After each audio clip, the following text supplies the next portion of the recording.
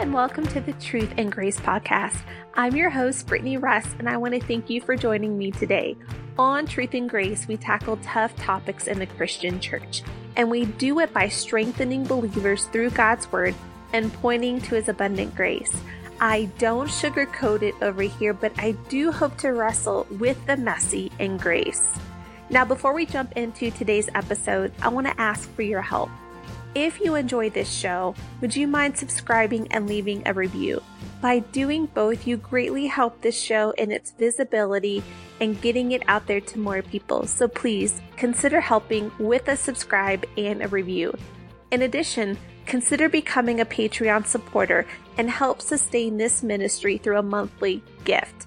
It can be as little as $5 a month, and every giver gets multiple special free gifts. And so not only are you doing good and you're helping, but you're getting something in return. And you can learn more about that in my show notes. Now, this month's episode is a little bit different. Normally I tackle tough topics, maybe that we don't necessarily talk about in the church enough or haven't been talked about well. But this month, the month of October, is Pregnancy and Infant Loss Awareness Month. And so I want to talk to the people out there who experience the loss of a little one, or maybe someone in your family or a friend or someone that you know has experienced this loss. 1 in 4 women experience miscarriage. It happens quite a bit, unfortunately, but it's also something that many people wrestle with alone because maybe they're thinking they did something wrong, or, they failed as a woman, or it's shameful, or the pain is so deep that maybe people won't understand. There's so many reasons why. And it's important to talk about this so that women don't feel alone. And so I want to talk about miscarriage on this episode for the people who are wrestling with that. It's a difficult loss. And if you have experienced that sort of pain and that sort of loss, I just want to tell you, I am so sorry for your pain and so sorry for your loss.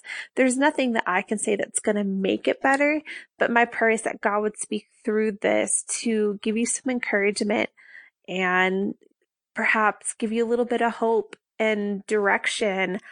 I have lost a child, and I understand where you might be coming from. And what I want to do is I want to share what I learned about God and how I found God in my miscarriage. I had a son, a perfectly healthy son, in 2017. And literally just a couple months after he turned 1, Roman was like a year and 3 months. We were not trying. In fact, we were not trying. And I found out that I was pregnant.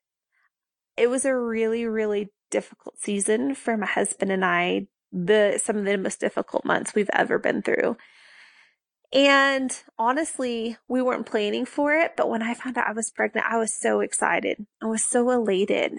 This was genuinely and definitely a bright light just in the difficulty we were going through. And I was so excited.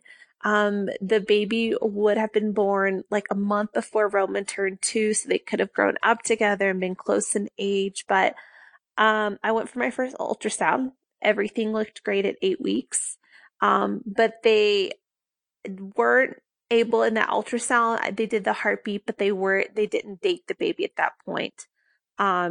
With the tools that they had. So they asked me to come in 2 weeks later and to get a dating ultrasound. So I went in for my dating ultrasound.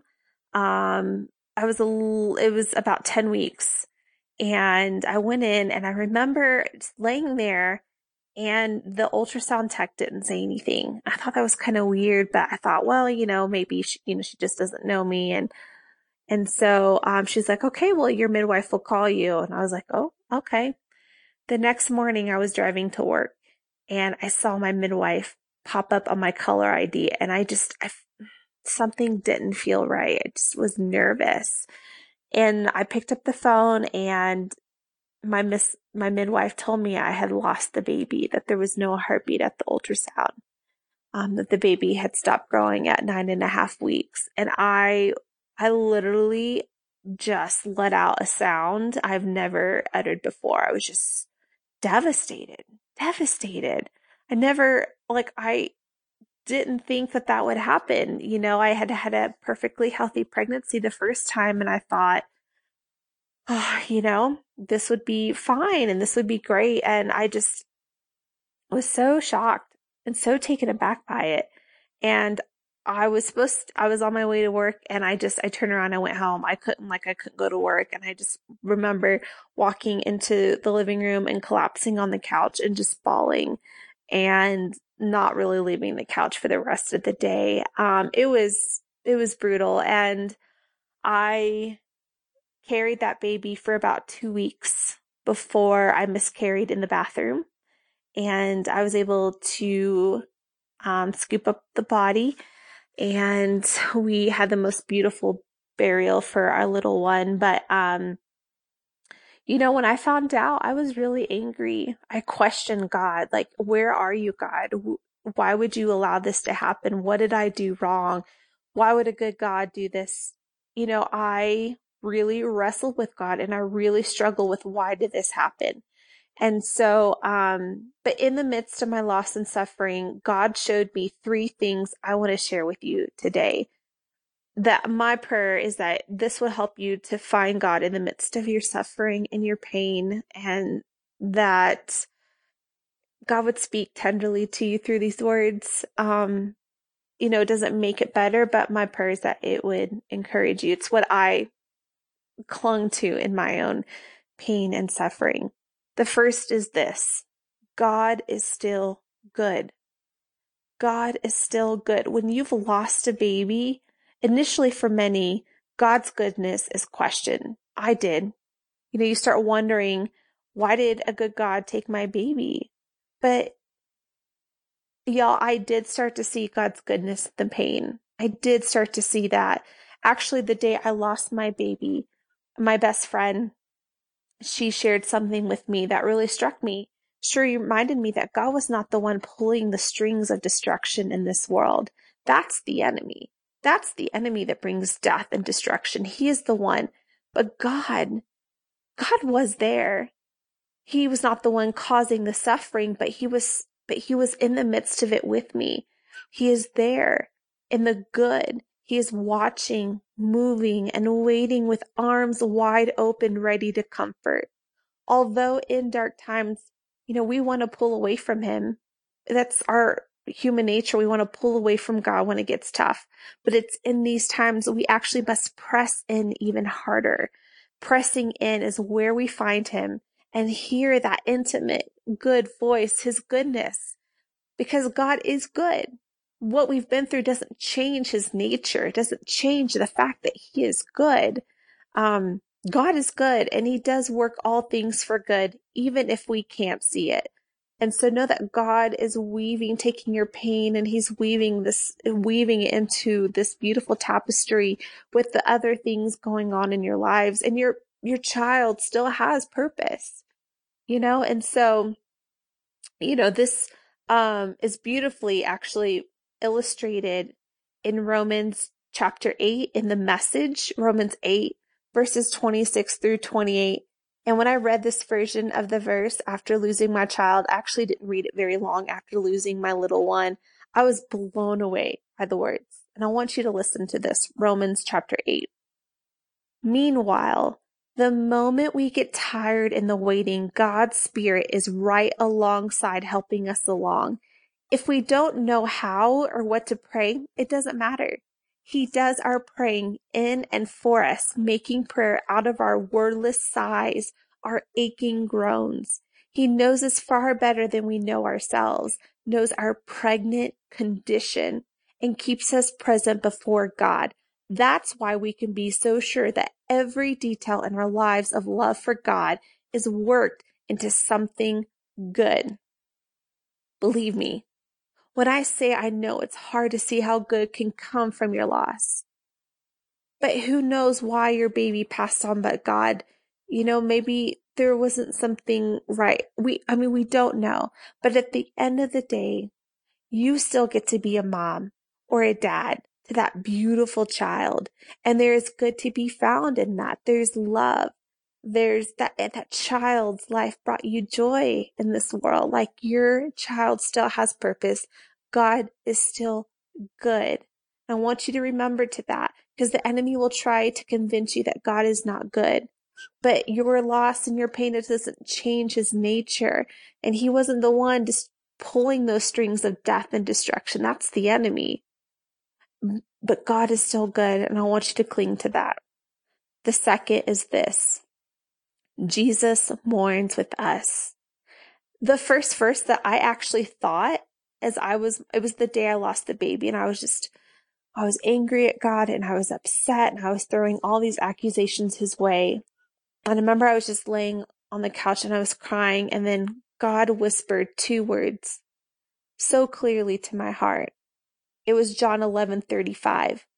Jesus wept. And all my mind could recall in that grief was that Jesus wept, that he weeps with me. It's the shortest verse in the Bible, but it's within those two words are some of the most compassionate and empathetic words that you will find in Scripture. Jesus knew Lazarus was gone, but he also knew his dear friend was about to be brought back to life. So why did he even weep? It's likely that he wept because he saw and understood the grief that those he loved around him were experiencing, right? Many were mourning the loss of Lazarus, and Jesus knew the depths of those wells of grief that they were experiencing. He felt that loss that they were feeling as well. He felt all the pain, every ounce of it. He loved Lazarus. And although life was ahead, he knew that Lazarus was going to be raised from the dead. The cost of death was still very real in that moment. He still felt the pain of those around him. In our grief, we are not alone. In your mourning, you share in it with another. You don't mourn alone. Jesus wept for Lazarus, but he also weeps along with you in your grief. He mourns with those who mourn, because although he knows that hope is ahead and that death has been conquered, grief is still part of the journey on earth. That death is real, even if temporary, and that in the journey we go through depths of anguish and loss that rip at the soul. But he feels it too. Every ounce of the pain is taken in and felt by him. Friend, you are not alone. You are not alone. I want you to remember that as Jesus wept with Mary 2,000 years ago at the death of her brother, Jesus weeps with you as well in your pain and in your grief. I want you to tap into that intimacy with him. And I want you to tap into your tribe. But know that he truly bears your loss with you, and only he truly understands what you are going through. And so lean on him. And then the third is this: ask the right question. Ask the right question. You know, there are a lot of people in the Bible who suffered, but when I think of utter loss, I think of Job, right? Job suffered incredible loss. He too grieved his children's passing. In the grief, he questioned and he wondered, like many of us do, but he asked the wrong questions and repented when God called him out for it. Let's look at, I'm going to read to you Job chapter 42, starting in verse 1. Then Job answered the Lord and said, I know that you can do all things, and that no purpose of yours can be thwarted. Who is this that hides counsel without knowledge? Therefore I have uttered what I do not understand, things too wonderful for me, which I do not know. Hear, and I will speak. I will question you, and you make it known to me. I had heard of you by the hearing of the ear, but now my eyes see you. Therefore I despise myself and repent in dust and ashes. Essentially, what happened was Job was questioning God, and then God asked him, where were you when the universe was created? Did you order everything to be? God alone understands all the intricacies of this vast creation and why things happen. So who is Job to call into question what the Creator does? And who are we to question that as well? Right? I think it's so interesting, and I love this that Job says, I had heard of you by the hearing of the ear. Now, Job was known to be a man of God. It's why the enemy went after him. He had heard about God, but it wasn't until he went through suffering that he truly was able to have his eyes open to see who the Lord was. Now, let me say this before we go on. It is okay to express your doubt and to proclaim your frustration, okay? Like, God is not surprised by your heart thoughts, and he is big enough to take them. However, at some point, you have to let go of all the wrong questions and shift your mind to pursue with the right questions. We want to ask, why God? We want to ask him, why God in our hardship? We want to question him in his goodness. This is normal when loss strikes, but this is the wrong question, the one that leads many of us astray. Instead, a better question to ask is this: God, what can I learn about you, about myself, and about life as a result of this season? God, what can I learn about you, myself, and life as a result of this season? There is so much treasure to be found in our trials and our tribulations. It's the storms that forge a more authentic and mature version of ourselves, and where we can find God most intimately. So instead of pulling away and doubting, press in and ask the hard question. Uncover the value that can only be found right here, right now in this storm. What can you learn about his character? And what can you learn about yourself? What nugget of wisdom regarding a flourishing life can be found in this loss? Don't waste your anguish.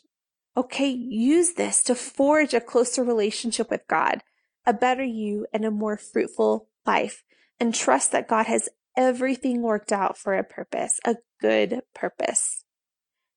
The only real comfort I have found in my grief is knowing that my baby is with Jesus, that he or she will never have to know loss or pain or cold or grief or disappointment or sorrow, that all their soul will ever know is joy in the presence of God. And that's a beautiful gift for them. They'll never have to struggle. Your baby will never have to struggle and ache for their eternal home because they are already there with the Father. In addition, although I won't be able to embrace this beautiful soul now, one day I will. Our meeting is only delayed, not robbed. Our meetings with our ones we have lost are only delayed. They aren't robbed. And if you are a believer, yours isn't robbed. One day you'll get to throw your arms around your precious baby and snuggle up to him or her and give them the best and biggest hug. And in the meantime, we can still celebrate that child's life. Sometimes we want to forget because it's painful, but I would encourage you to celebrate your child's life. They are still a part of the family. I tell people I have 2 kids, one's here and one's with the Father in heaven. They are still a part of the family just as much as you are, or your spouses, or your other children. And so allow yourself to feel that they are still a part of the family. We have a family day on the day of the birth, the day that our baby would have been born in May 10th. We have a family day to remember our child on that day and to celebrate our family. We cherish that child. And so every year on May 10th, we have a family day and we celebrate being a family, and we remember that one. And I keep a picture of the ultrasound, the one picture I have. I keep that in my home with me. Like, celebrate your child's life. Don't forget it. Don't forget him or her. Allow yourself to feel that and allow yourself to go there and to make that child a part of your life. Again, if you've experienced the loss of a child, let me just say I'm so sorry. I know how it feels to lose a part of yourself with that precious one, how grief penetrates within your soul to a depth never reached before, how you feel you might never be the same, how you've questioned and doubted. Please know, although the darkness is overwhelming, there is light. There is goodness and hope to be found. there is a beautiful and loving God who wants to scoop you up into his strong arms and hold you close. And in this crazy, unforgiving world, you still get to be the parent to that beautiful soul. Amen. Whew, that was a good one. I pray that those words were helpful and encouraging. I do have something I want to share with you. I'm sharing it here first before I share it anywhere else. I just signed a book contract to write a devotional for a publisher. It's 60 devotions for healing after miscarriage. And so if you hear this, you can look for that. It's releasing in April 2021, and it's 60 devotionals that will guide you through the journey of healing when you've lost a little one. So look out for that, April 2021. And if you have someone you know that's going through that, you can purchase the book and give that to them as well. I just want to thank you for being here. I know that this is a hard topic, but I pray that it has been so just encouraging to someone who really needed to hear it. That's a wrap for this show. Thank you for joining me today. If this podcast is ministering to you or you think others might find it interesting, please subscribe and leave a review. A review helps this podcast grow, which helps to get the word out to more people. You can also become a regular contributor to the show and to Truth and Grace Ministries through Patreon, and you can find a link to my page in the show notes. Tune in again next month as we tackle tough topics in truth and grace. In the meantime, you can find more information about me, read weekly devotionals, and find out what I'm doing around the web at BrittanyRuss.com. I'll see you next time.